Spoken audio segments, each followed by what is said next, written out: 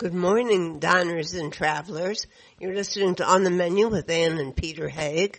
I hope you all had a splendid Christmas, and I'm hoping that you all be looking forward to a joyous New Year. Anyhow, we're continuing. And in order to get the New Year off to a good start? More, what did you call it? Beverage Bonanza. Beverage Bonanza. Beverage Bonanza Part 2. Yes. Starting with a dear friend, Alice Firing, who is an amazingly knowledgeable wine writer. I don't know she says she's been storing the information up since she was a child. So anyhow, so it's not surprising, I guess, that she knows about natural wine, which is being, it's like a tsunami on the wine list anymore. Let's listen to her explain what it is and why it's so popular.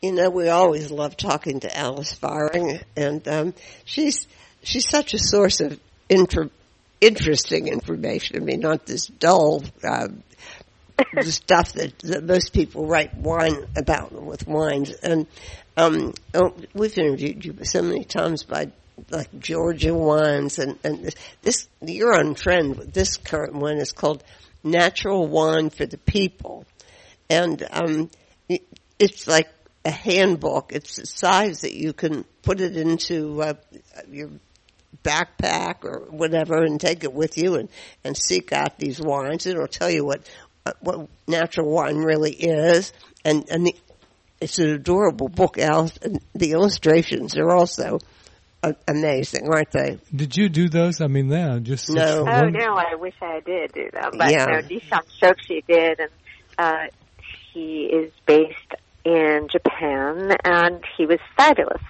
He really was fabulous. When I first saw them, I was just laughing my way through. I love them. Yes.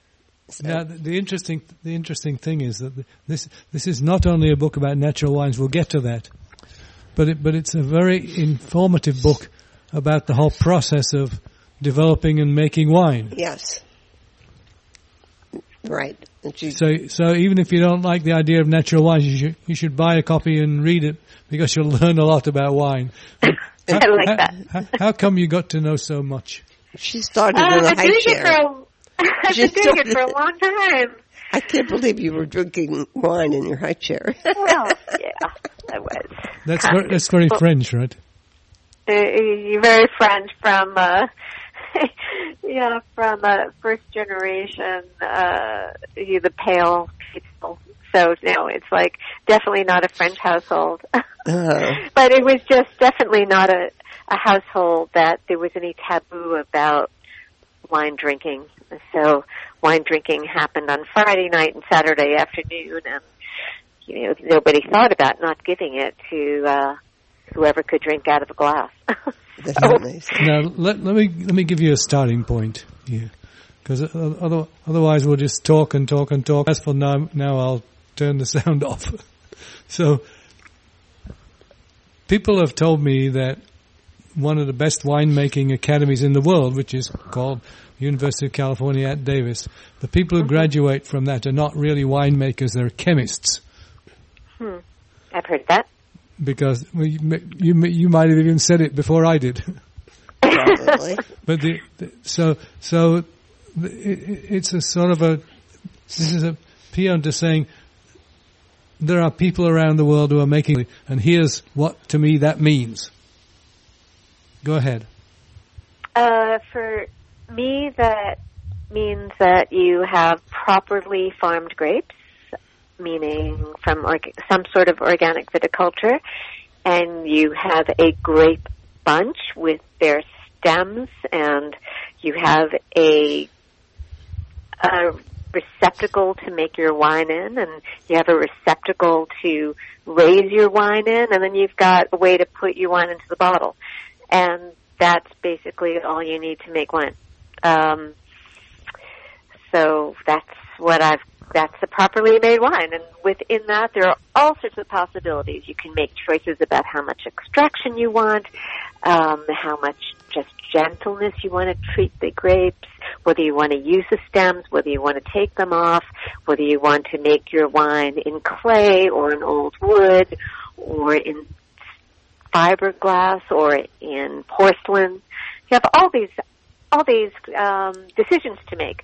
But the point is that you're using yourself and the grape and not going to the additive store and buying enzymes and yeast and bacteria, or you're not using excessive temperature control. You're not. So basically, that's a properly made wine. And people, you say, don't really realize how much of this foreign stuff is in the wine that you're drinking. That's right. There is an awful lot. And even if there's not a lot, there's a lot that one can do with a machine to make a wine very stable and very uninteresting. So right now, that those machines like centrifuges or reverse osmosis are being used to make wines that are not sulfured, as if that's the only thing that is important to a natural wine. But there's a lot of stuff that can be done. But sulfur is kind of important, right? I mean, sulfur is important. It seriously could get in the way. Yeah, it is a useful tool. Certainly it's used, even people who don't use it in winemaking use it in cleaning. The real fanatics will not use it in cleaning. Oh, really? And sometimes if you just clean your utensils with sulfur and water, that's enough sulfur protection for the wine. But when you use too much, and that is actually, a little goes a long way. But if you use too much, it really affects the life of a wine. It kind of renders it inert, tight, not expressive. So yeah, it is in too much. When you use it in excessive amounts, it really, neutralizes the wine to me, or neuters it, I should say. Now, there's another big issue I think I got from your writing, that being careful how you treat the dirt is also really important. But I do wonder about this biodynamic thing. Can you talk a little bit about that? Right. I can talk about it, though I'm wondering about what you wonder about. Maybe after I talk about it, you can tell me what you're wondering. So biodynamic is just, for me, it's just another way of farming organically. It is just much more serious. It's more, it's just more attuned to nature. So it is based on using 9 treatments, and these 9 treatments are derived from either animal, mineral, or vegetable. And they are prepared in a dynamizer. And I frankly can't tell you, I'm not going to actually tell you whether I believe in the dynamizer or not. I was just going to ask you that. I actually don't care, Yeah. It's like, I know that but the dynamizer, so it's basically, you put it in a centrifuge, not really a centrifuge, but there's a centrifugal force in there as you're dynamizing, mm-hmm. 6 times this way, 6 times that way. I don't really know exactly how many times you go in one way or the other. But it does have an effect on the substance, and these substances, whether they're made from nettles or chamomile or dung, and then there's another very one of the famous preparations. Yes, is the 500, where you stuff a cow horn with dung and you bury it on winter solstice coming right up, and then you dig it up on the equinox. Now, this sounds very woo-woo, right? It sounds really, really super crazy. It does. And it's like the poster child for the weirdness of biodynamics. But what happens is that by the time you take it out on the equinox, it has transformed. It has fermented, and it has transformed into this beautiful, crumbly substance that has no resemblance to its original form. And so you take this and you put it in the dynamizer and you spray a tiny little bit. Everybody who uses it really just has like this magical substance. So even though it sounds spiritual and pagan, in effect it has a true effect and transition and is quite a beautiful... I suspected this because in Randall Graham, and you don't have to go about this naked either, do you?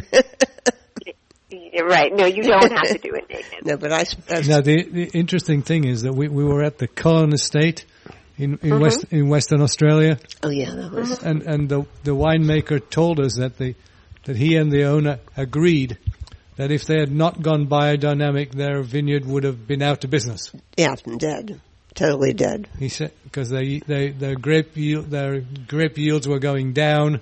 Everything was headed in a downward direction. And going biodynamic totally changed that direction. It rescued the whole vineyard. And those are beautiful vineyards. Fania did an amazing job there. But it's not an old vineyard. I mean, it's not like monoculture has been going on for a couple of 100 years. So the soil is dead. Right. But it's not good. But also, I believe there in Western Australia, they've got a lot of problems with high salinity in their soils, and also they were probably really, I was only there like you after it went biodynamic, but I remember hearing the stories about it coming back, and you hear those stories all the time. When you hear people go from organic to biodynamic, they're not usually as dramatic, but I hear all the time about the acidities being better and the balance being better and the yields being more in balance. And whether or not it is the biodynamics or whether this kind of farming fosters a higher awareness by the vineyard keeper. Oh, that's interesting. So either or, I have yet to see the person who says no difference. Right. I agree with you, Alison. I think that if we have to look past what we might think is quirky to just get to the essence of what happens. Right, because when you come down to it, you're not harming the earth. It's not chemical farming. So it's another way of organic farming. Like, okay, fine, it sounds spiritual, but get past it. Look at the results. So the results can be beautiful. Let me go a slightly different direction. We were in the Barossa Valley. And I think the winemaker was Grant Burge, and I still have the photographs because he had roses planted at the end of all the rows. And that was for something. I can't remember what that was for. But then we talked to somebody else about spraying the vineyard to keep the pests down, and they said we just have a lot of owls. And an adult owl can consume. You have no idea how many rodents an owl on the wing can. So is this part of natural winemaking? But to be able to do pest management with your pests, with your owls. Yeah. Well, that's more sustainable. But it is certainly part of it all. Like you try to figure out what is a natural balance for your vineyard. So if you have a monoculture, you're really not going to be having any owls in there. But so what can you do to your environment? However, if owls are not necessarily in your habitat and you bring them in, they might cause more trouble. So you have to figure out what makes sense for your own habitat and help foster that balance. And that is very much about biodynamics and about biodiversity. And of course, since you're not using any pesticides in an organic or biodynamic vineyard, like how else do you get rid of those? By having a healthy balance. Of owls. Yeah. And the roses are there because they are usually the first sign of something. Yeah, exactly. Yeah. They're the canary in the coal mine. Yeah. Yeah, Anne had a question. Yeah, now, you you of course emphasized that the main difference is the taste, the flavor of the wine. But you also carry a little further, saying that in natural wines, your last taste will be different from your first taste, and I didn't understand that. Meaning that, actually, this is something that Tony Couturier always says, with a conventional wine, your first taste is the best, and your last taste is the worst. Oh, right. So basically, the wine does not get any better. I see. With a natural wine, it keeps on changing every time. Why is that? Because it's more complex? Well, because there's nothing there fixing the taste in place. Got so it, with no or low sulfur, we're talking with a living substance that keeps on changing and interacting with the oxygen. And so that, and it goes back to, you have a tight wine, you put it in a decanter to open it up so it can react to the oxygen, and you will really see that a great deal when it comes to natural wine. Now let's go to a different country, just for the hell of it. Yes. And we visited with the people at Rhoda. I knew you were going to. That was my next question. and the people at Rhoda in Rioja. In Rioja. Yeah. The interesting thing was that their project was relatively new, so they were getting grapes, but they would not use them to make their own wine. They were growing grapes and then selling them to somebody else so they could get rid of them. Yeah. And help finance their project, because they wanted to make wines that were specific to their region and their vine growing practices, which included no irrigation in the Rioja, which is really something. And I'm sure it's in the book. She addresses that, yeah. But I wanted to make sure that not everybody's going to read the book, so I wanted to make sure that you realized that we didn't miss that out. Right. Well, yeah, I mean, you think it's best not to give any water, right? Yes. Ultimately, basically, you want to plant where you don't need to. Or if you are in an arid situation, you plant grapes that are drought resistant, on rootstock that's drought resistant. The grapes are probably the only fruit that really can fend for itself if you plant it in the right place. So to waste our water resources on growing grapes for wine, I think it's frivolous, and it's actually criminal. Yeah, you give a good example of California, right? Yeah, you hear that, you guys from California? Yeah, they don't like me there. I can't imagine. They're probably on the list shortly behind Robert Parker. I remember a Robert Parker book probably better than all your other books. That was funny. That's probably the first time we interviewed her, actually. But seriously, exactly. Now we have everybody sold on the idea that they have to go natural wine drinking, which is the thing that follows natural wine making. Well, but you have a lot of advice in the book on where you can find organic wines, how you even can find them in the first place. Natural wines, natural wines. So talk to us a little bit about making your natural wine cellar. Making your natural wine cellar. So there are a lot of myths around, and one of them is that natural wine doesn't age, which of course is absolutely not true.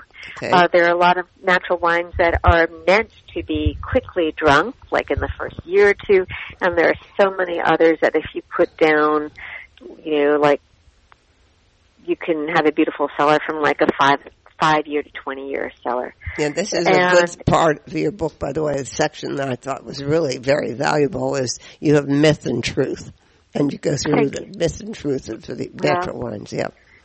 And of course, natural wines can age, and I don't know where that. Well, I do know where that came from, but it's false. So, I'd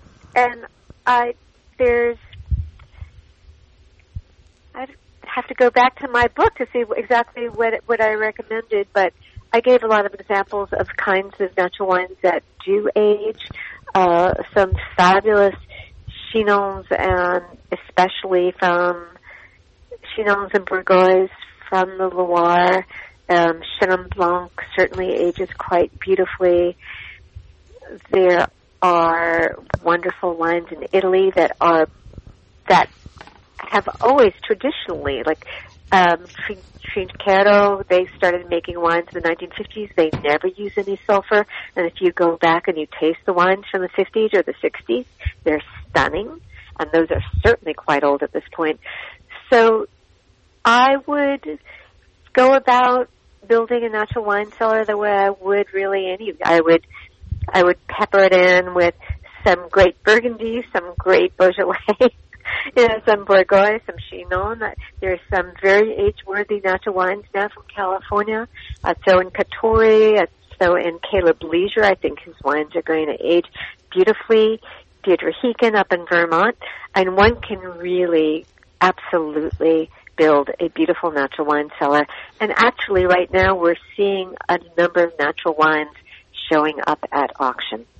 And you're not saying across the board, I mean, I just want to emphasize that natural wines by nature are actually great. I mean, there's some good and I've had some really awful ones. And I'd like to try the ones you think were wonderful. Right. And some for early consumption and some for, lay down. And it's, I do have this newsletter, the Firing Line, and I'm always, so there are like 20 recommendations an issue, and in those recommendations are always recommendations of ones that you can lie down, and cellar up.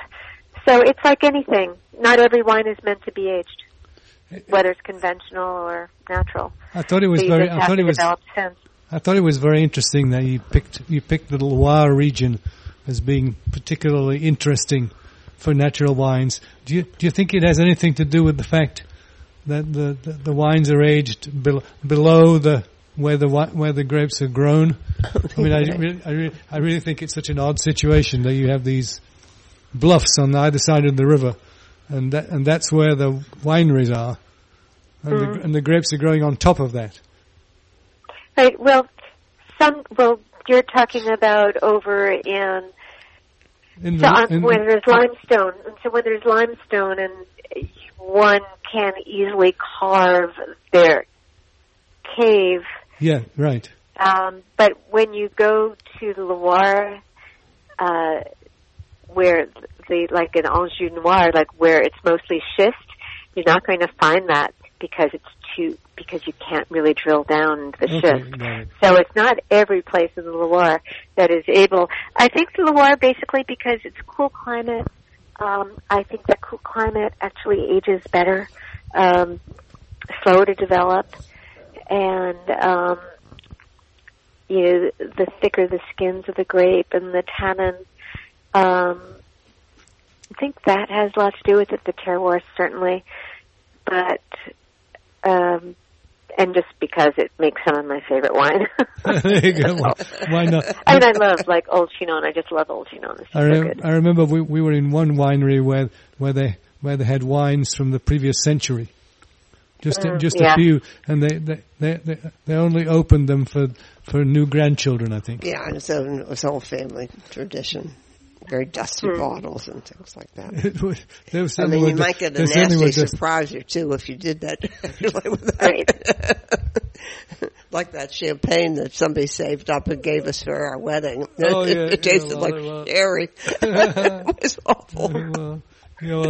What can you do? The worst one was Sid Queller. If you remember, Sid gave me a bottle from a really serious collector here in Pittsburgh who had given it to him on the occasion of my 50th birthday, and I opened it and drank it and spat instantly because I guess he had, knowing Sid, he probably didn't like to drink wine, so he probably had it standing up in the back of a kitchen cupboard somewhere behind a range.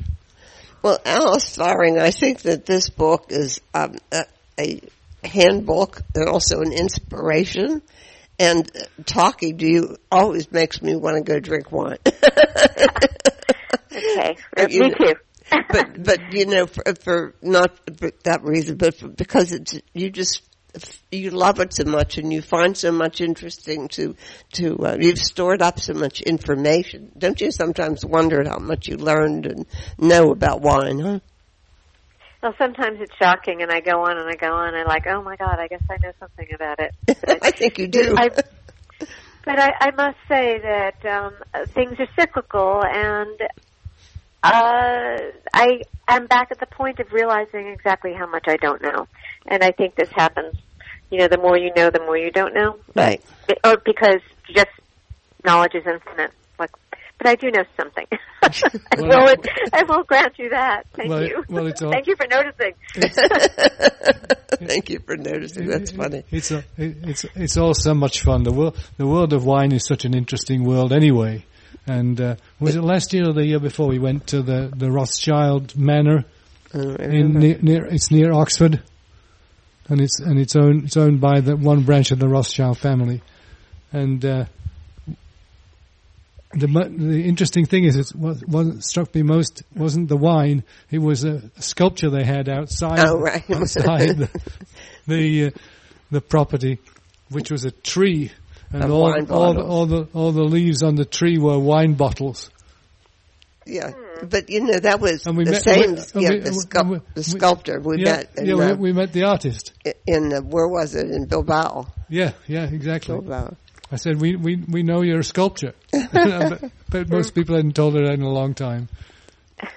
Well, Alice, thank you so much for yet another book, and also for talking to us. It's always a great pleasure. It is always a pleasure for me. I've had a smile on my face from ear to ear. Okay, Alice, I want to read the novel, remember? I'll let you know. Okay. When it ever gets sold. Well, Alice, thank you again. Bye-bye. Thank you.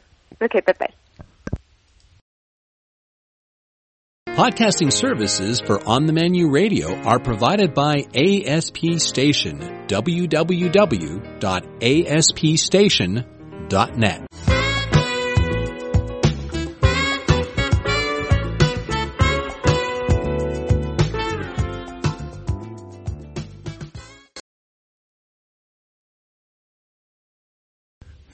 The producer snuck in a break and got a little confused. So we're back. On the Menu Radio is back. Second track of this morning's program, the Scotland's best gin. Now I didn't even know they really did much with gin in Scotland. I thought it was always Scotch, but apparently very close to the very northern tip of the Highlands of Scotland is a small brewery called Rock Rose.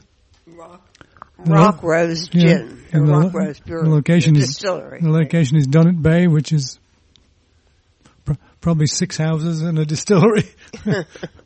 And the amazing thing is that it's hand bottled in porcelain containers, so you can't see what's inside, and you have a big surprise when you pour it because the gin inside is blue.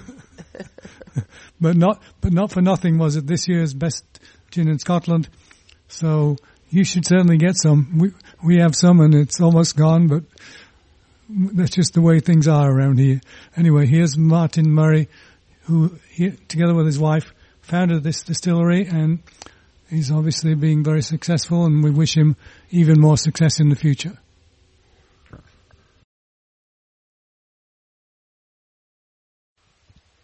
Martin Murray, welcome to On the Menu Radio, and give us a few words in the Scottish language, if you would. Oh, Scottish language, it's always aye. Aye's a big word in Scotland. You always aye when people are asking you if you're fine and would you like a drink? It's always aye. Would you like a dram, right? Yeah, dram, that's right. A wee dram.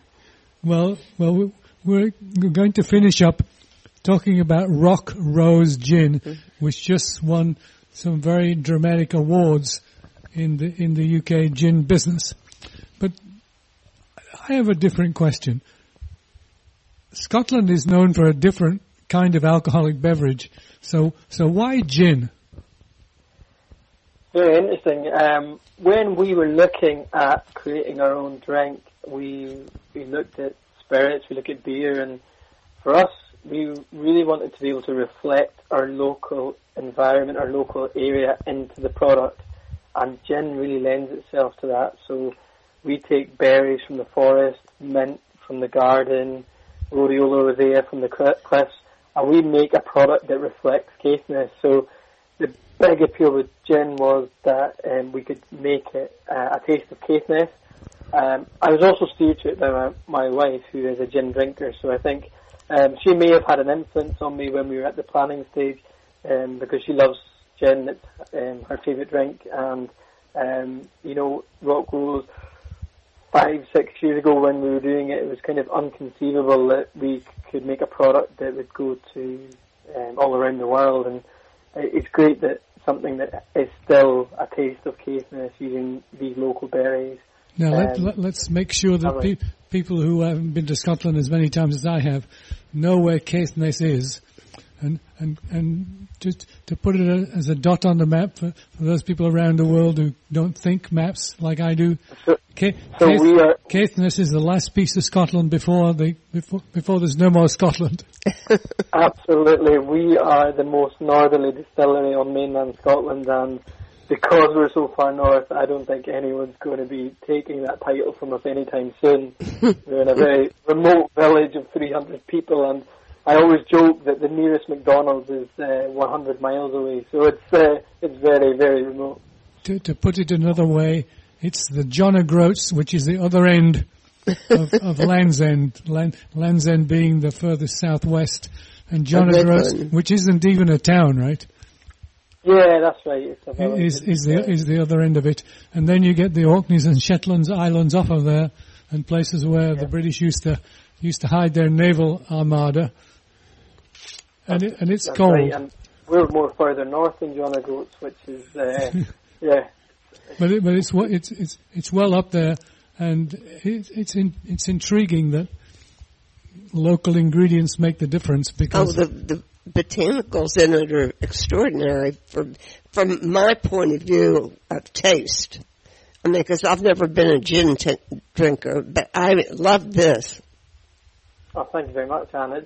It's a gin. It's a classic London dry gin, and when we spoke to people 6 years ago, they were, I'm not really a gin drinker, and I said, okay, if you're going to give up on gin, try one more and then give up. Try our gin before you give up. And we managed to convert a lot of people because our gin is not so perfumey. It's very well balanced. It's more intricate, and people love it. They love that you can pull out these berries, these citrus flavours, and a little bit of spice. And that complexity and that balance really works for people. There's a lot of thought gone into it, and we were nervous when people got to try it the first time, because at that point the gin had two fans, myself and Claire, and then we opened up our taste preference, our experiments to the world, and thankfully, touch wood, everybody liked what we were doing, and it's been reflected in the success we've had. Now, does Rock Rose mean something in particular? It comes from one of the first walks that I did. So I used to go for walks with Brian Lamb, the UK's oldest established herbalist, who just so happens to be my brother's father-in-law. We went for walks in the forest and then on the cliffs, and he showed me this plant growing in the cracks of the cliffs called Rhodiola rosea, and he made me taste the leaf. And when I tasted the leaf, it was horrible, absolutely unsuitable for using for gin. And he asked me what I thought, and I said, I don't know, I don't think it's right for our gin. And he said, no, it's foul, now try this. And he chopped the root, and it was delicious. It was a really earthy rose flavour, a little bit astringent. So when we distilled it, it took that astringency and left us that lovely flavour. So it's a rose that grows in the rocks, and that's where the name Rock Rose comes from. Oh. Now, what was it that you just won awards for? They were pretty special awards. Absolutely. So it's a big night in the Scottish gin industry where over 600 gins are entered into the awards. There's a big awards ceremony. We were nominated for two of the bigger awards, the Best Distilled Gin, and then the big award the Gin Distillery of the Year, and we won both, which was absolutely incredible. I just said it there, and I still had to just check myself that what I was saying was correct. But yeah, it's unbelievable. We're just so thrilled. A small distillery in a very remote part of Scotland, self-funded, self-started, and we won the big one. It's amazing. Well, yeah, no, you guys aren't going to be probably bringing this up, but I know you appreciate how wonderful the packaging is. Talk to us about the special bottle and design and box. So we worked with some great designers at the start, and Claire, my wife, was in charge of making sure the design was outstanding. My background is engineering, so my job was to make sure the liquid was outstanding. So Claire worked really hard. I think did a great job with the packaging. It's a ceramic bottle. It's screen printed. It's hand waxed, hand numbered. Really iconic bottle. When you see it next to coloured glass gin bottles, it stands out on the shelf. And we love that because the ceramic protects the gin from sunlight. It protects those delicate flavours.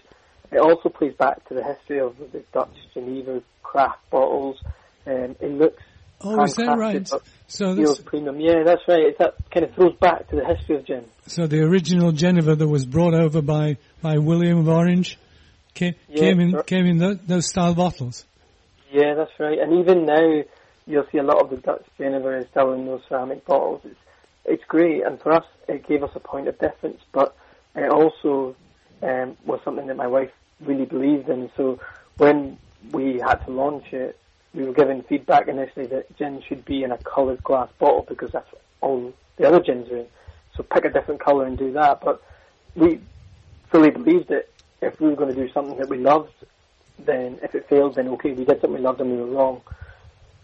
But we had to do something we loved, because if we did it the other way and we did something that everyone told us and it failed, then we would have been really kicking ourselves. So Claire went with that, and I'll give you a little story. At the dinner table one night, I said to Claire, I said, if nobody buys a bottle of Rocklow's gin, it's because you've done a lousy job of the design.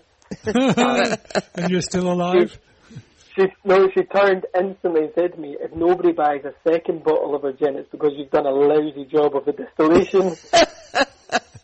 So I've never brought it up since, but it's what makes us a good team. We have very different specialities, and we respect each other and we trust each other to do that, and that's a big part of our success. Now here's a different question. Over the years and years and years, decades and decades and decades, the spirits business was held back in a way because it was taxed so heavily. And it occurs to me to ask you maybe it's a silly question, but are there a lot of obstacles you have to get over in order to be able to open a gin distillery in Scotland? Yeah, there's still those barriers there, actually, so you're right. Tax is a big issue. So where microbreweries get tax relief, spirits microdistilleries don't get that relief. The other big barrier was that you had to have a minimum still size to get a distillery license or a warehouse license. So those two barriers, one still exists. The tax still exists. It's still a challenge for small distilleries. But the minimum still size was successfully challenged by London Distillery, and that opened the gates for other microdistilleries to start up. So fortunately, we can do it. There's only the one barrier that's tax now, and if we can tell people about the thought, the care, and the quality that is our products, then we can fight against the big guys who pay the same tax as us and have bigger budgets, but we can demonstrate the quality and the care that's gone into the final product. Now let's talk about drinking Rockrose. Is it a mixing gin or is it a sipping gin? We're your classic British gin and tonic drinkers, so we designed the drink to be a gin and tonic. Now, what's really interesting is that we're not from the spirits industry at all. So when we developed the gin, we were told you have to have a perfect serve. Hendrick's has the cucumber serve, and we needed to have a perfect serve. And as a husband and wife team, we could not agree on the perfect serve. And it actually got us thinking, if we have both such strong passion about our own perfect serves, then let's leave it like that. Let's tell people our perfect serves and ask them to find their own. So Claire has hers slightly longer than mine, 3 parts tonic to 1 part gin with a curl of orange peels. It's very refreshing, very citrusy, lovely on a summer's day or any sunny day. And then for me, I really like earthy, smoky notes. So I toast rosemary and I have my gin and tonic, 2 parts tonic to 1 part gin. And it's punchier, but it's that earthy smokiness, and I just absolutely love it that way. And the great thing for me is rosemary grows outside our kitchen window, so I don't have to hunt for any citrus fruit in the winter. I just open the windows, chop a little bit of rosemary, and I'm good to go. Now talk to us about availability around the world. About as big in Spain, huh? We just launched in Spain in January. Spain's always been the go-to market for gin brands, and we've tried to find the right partner there for some time, and it's never been the right opportunity, but we just landed our distribution agreement to launch in Spain in the new year, so we're really excited about that. Now, when we launched, we thought that success for us would be selling some bottles of gin in Edinburgh and Glasgow, because we're really remote, we're not from the industry, we're new to this. All of these thoughts in our mind meant that we would struggle to sell outside a 100-mile radius.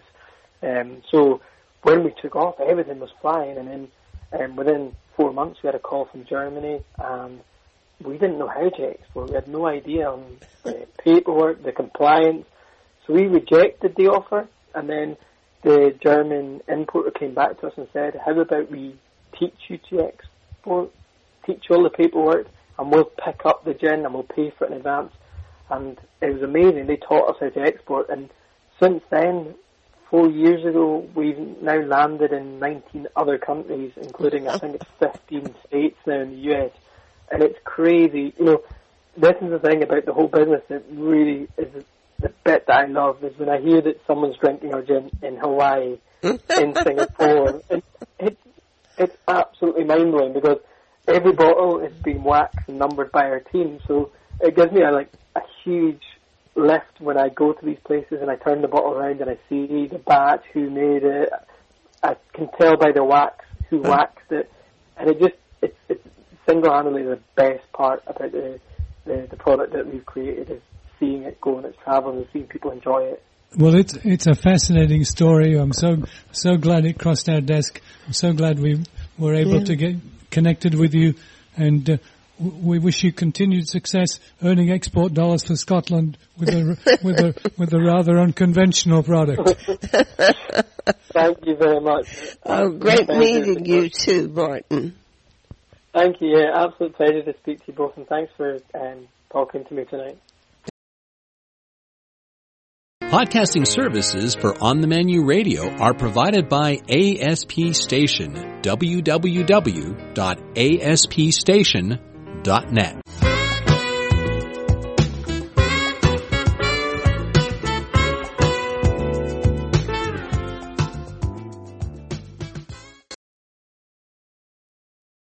Okay, sweetheart, so how are we going to finish up today's program?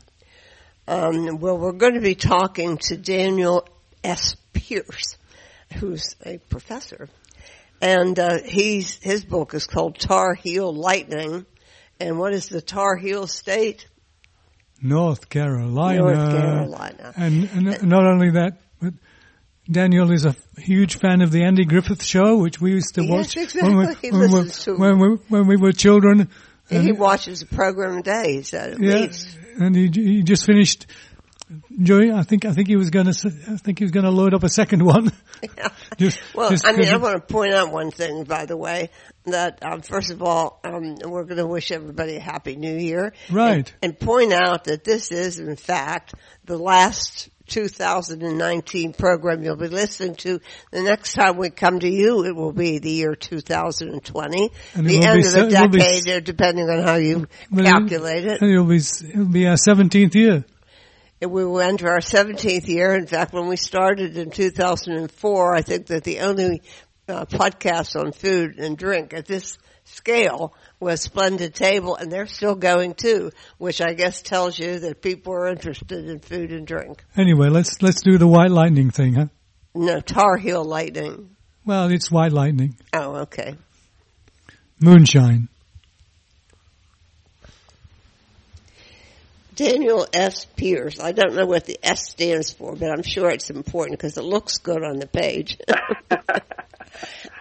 You have a book out, Tar Heel Lightning, How Secret Stills and Fast Cars Made North Carolina the Moonshine Capital of the World. Now that's a mouthful. It is. But your first book was about the stock car racing in North Carolina, right? Well, my first book was actually on the Great Smoky Mountains National Park. And wow. My second was on NASCAR. Yeah, and you seem to think that that this moonshine really created NASCAR. Oh, definitely. There's a big connection between the two in terms of the early drivers were just about all people who had, as I put it, had their first high-speed driving experience behind the wheel of a car hauling liquor, illegal liquor. Yeah, right. And so, what was that but TV then it program? really permeated the whole thing from. Wasn't that TV program called Dukes of Hazzard? Yeah, yeah. That's actually built off of a famous North Carolina moonshiner. You are a serious historian. I mean, but you're fascinated with the history of this moonshine, right? There's so much going on in your book. Well, it's a fascinating subject. It's something that I came to in a strange way, I guess. I grew up. My dad was a Southern Baptist minister, and so I grew up in a very much a teetotaling household.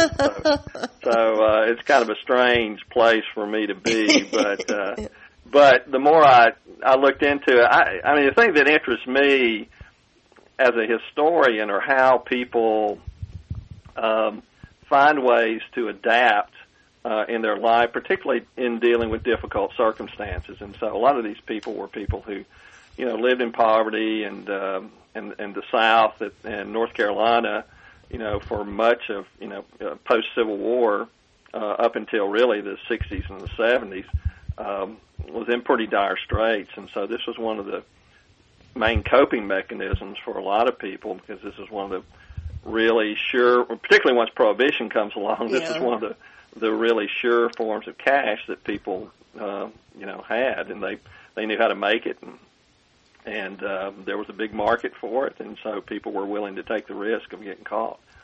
Why don't you define moonshine? Okay, technically, well, generally speaking, again, you might find a variety of definitions, but it's unaged corn liquor made illegally. So there is a thing now because it's called that people call legal moonshine, but that's really a contradiction because if it's moonshine, it's illegal. Yeah, well, that's why I was asking about this, because most of your book talks about the illegal stuff, but we've gotten people wanting us to sample legal moonshine. Yeah, what they call white whiskey, right? Yeah, right. Yeah, Why? Is it made the same? I think the white whiskey's probably made in a rather more sanitary fashion than the moonshine. So, anyhow, we were talking about white whiskey. I had another interesting discovery, I'd say, is that there seemed to be in this whole Prohibition thing and the illegal liquor thing a place for everybody. You say there's a place for women. I love the thing about the queen of what's her name? Oh, Betty Sims. I love setting fire to the jail. I love that. So there many colorful characters, right? Well, that was one thing that kept it endlessly interesting. I'll put it that way, because you come across some figure and you really don't think that anyone could top that, and then you find one that does. And again, it was one of the most fascinating things for me was to look at because, a lot of people had written about moonshine, but people really had not written about the women and the African Americans and Native Americans. I was going to say, the African American involvement, yeah. Yeah, that really it was all over the state. People see it as a mountain thing with, white guys with overalls and long beards and funny hats. And but really it was all over North Carolina and all over the South, and as likely to be in a swamp as it was in a mountain cove. And again, there were just lots of people really don't have that image of the woman moonshiner, but particularly in the late 1800s and early 1900s, it was really common. For one thing, and one of the really fascinating things about that, it was kind of a social welfare system for women who were widows or who had been abandoned by their husbands, who had particularly small children, as a kind of legitimate way in rural communities for them to support their families. And so it was kind of something that a lot of times if they got caught, the judges would just kind of say, don't do that anymore and go home with your family, and so, because they didn't want to put them in jail, and they really didn't have facilities for that, But then you had some women like Betty Sims who just kind of seemed to embrace the whole thing, and just had this outlandish lifestyle, and at least in the popular press had this reputation of carrying knives and guns and, and fighting it out with the authorities and things like that, just like the men. But again, it was, really surprising in many ways when I kept coming across, all these women involved. And so again, I think that gives it the story, makes it even richer than it was before. Right. I mean, really, you say it really sets the climate, the cultural climate of the state, right? Yes, very much so. I mean, again, it's just something that really permeated, particularly in poorer communities, but even, among wealthier people, it's something that really just about touched everybody in the state in some way, shape, form, or fashion. Now, I remember on our first trips to North Carolina, and Anne used to travel with me quite often when I was traveling on business. But depending on where you were, you might have to brown bag it. Yeah, that was up until the 60s and 70s and lots of places. Yeah. That was common if you were allowed to do that. If you were allowed to do it at all, right? Yeah, but West Virginia was dry for as long as I could remember growing up. Yes, it was. Yeah. Well, Charlotte. Yeah, and so I mean, people think about Prohibition ending in the 1933, but in the South and in North Carolina especially, it persisted in lots of counties. We still have some dry counties to this day. We have one Pittsburgh neighborhood that just in the last election changed the liquor control laws. I mean, they were dry till then. Now, what's this connection with Andy Griffith? What was Andy Griffith? Andy Griffith's from North Carolina. He's from Mount Airy, which is where the Mayberry came from, and that part of the state was really across the line, because it's right on the Virginia line too, and across the line in Virginia is a real moonshine hotbed. So he grew up in an environment where there was moonshine was I guess you'd say ever present. But he was like the sheriff, wasn't he? Like the sheriff? Yeah, right. He was the sheriff of Mayberry, and so it was something that showed up, but particularly in the early years of the Andy Griffith Show, quite frequently. And of course, there's always been this fascination in the popular culture going back to the silent movie era, and everything from souvenirs and dramas and then movies, television shows, all these things.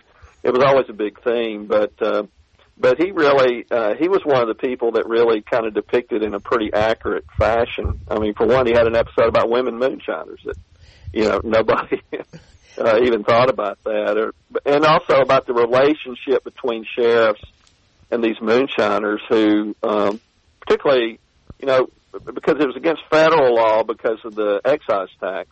Yeah. And most of the enforcement was by federal agents. And local sheriffs kind of enforced it, but they had to run for re-election, and they had to be careful about antagonizing voters, and so they tended to tread carefully. But some of the things in the Andy Griffith Show, like letting people go home to harvest their crops, or letting somebody go home for Christmas, as long as they agreed to come back, it was pretty accurate. That actually happened, quite frequently. So there was, Hollywood loved to play up on the car chases and shootouts between revenue agents and moonshiners, but for the most part, the relations were pretty amicable. If you catch me, fair enough, and you caught me, and then I'll cooperate, and the sheriff would say, okay, I won't haul you in handcuffs, but if you disagree to show up in court on such and such a date, I'll just let you go. And they do it, Very nice. Nice culture. Now you really watch. You said you watch a Andy Griffith Show every day. Pretty much, yeah. I watch some today. It's just, I don't know. It's just old habit, but he's an old friend in many ways. I see. Now, we get a lot of information and requests to showcase moonshine today. I mean, we're in some kind of a renaissance of this, what they call moonshine, but as you say, it really isn't. Why is it now so popular again? That's a good question. I think, part of it is people have always been interested in it, and people always ask me, do you have some moonshine? And I said, well, who's asking? And, or they'll say, I know where you can get some, and I'll say, I do too. And so people always have been interested in it, but having this, for one, you had this kind of boom in the popular culture starting about 2000. There's a guy around here named Popcorn Sutton who I love the name.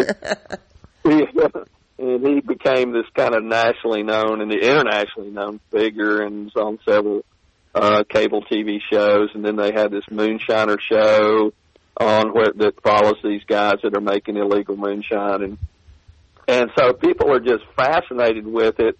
And then the legal stuff, kind of gives them a way to, to try it and drink it, and without the, that it's FDA approved, that it's legal, and you're not risking anything there. Yeah, your hair won't fall out, and you won't go blind. Right. Right. Yeah, and there were some pretty nasty things. Recently, most of even the illegal stuff is pretty clean, but, back in the 60s and 70s, there were a number of lab bad alcohol. cases. Lab alcohol, that could make you blind. I know. We used to have parties with that stuff. Yeah. Well, and lead poisoning and things like that went along. But, and I always tell someone, I said, if you're going to get the illegal stuff, then you really need to know the person that's making it. So, but again, there's just this fascination with it, and so these, once they liberalize the laws in really throughout the South in very recent years, to where you could have a small craft distillery, people just kind of jumped into that market very quickly. And craft everything now. It's and it's amazing how. There are new ones cropping up every day. I mean, we had the beer thing here in Asheville that started, about 30 years ago. But we have stills and people popping up with the craft stills distilleries in Pittsburgh. Lots of them. Yeah. Yeah, and that's only in the last. I'm trying to think. 7-8 years, really. Right. It is. Yes. Yeah. That's happened, that the laws have been such, and there's still some kind of in North Carolina, kind of some backward laws that they're still trying to get changed, but that limit some of the things they can do in terms of selling directly from the distillery and things like that, because we have a state monopoly here. This is a book to curl up in front of the fire with a glass of whatever your favorite is in your hand, and learn a little bit about America's social history. Yes. Well, I think so, and I would recommend, particularly during the winter, something called apple pie warmed, and so you can look that up, and it's got apple cider and apple juice and a little brown sugar and some cinnamon, and it really makes for a nice drink on a cold day. So it'd be a great way to curl up in front of the fire with this book and some apple pie moonshines. Oh, Daniel Pierce, I don't know what you're going to come up with next. Again, listeners, it's Tar Heel Lightning, and it's humorous, entertaining, but it's still serious history. So look it up. All right. Well, thank you. Thank you, Daniel. Bye-bye. All right. Bye-bye. Y'all have a good day. Do you think we're giving away something about our ages when we talk about the Andy Griffith Show? I never watched the Andy Griffith Show. The funny part about it is, and so old she can't even remember it. Oh, come on, you're so nasty. Got you. So anyway, same time, same place next week, listeners, and next year. you may be sure we'll have fun like we always do every Sunday morning. So please remember to join us then, and in the meantime, bye-bye.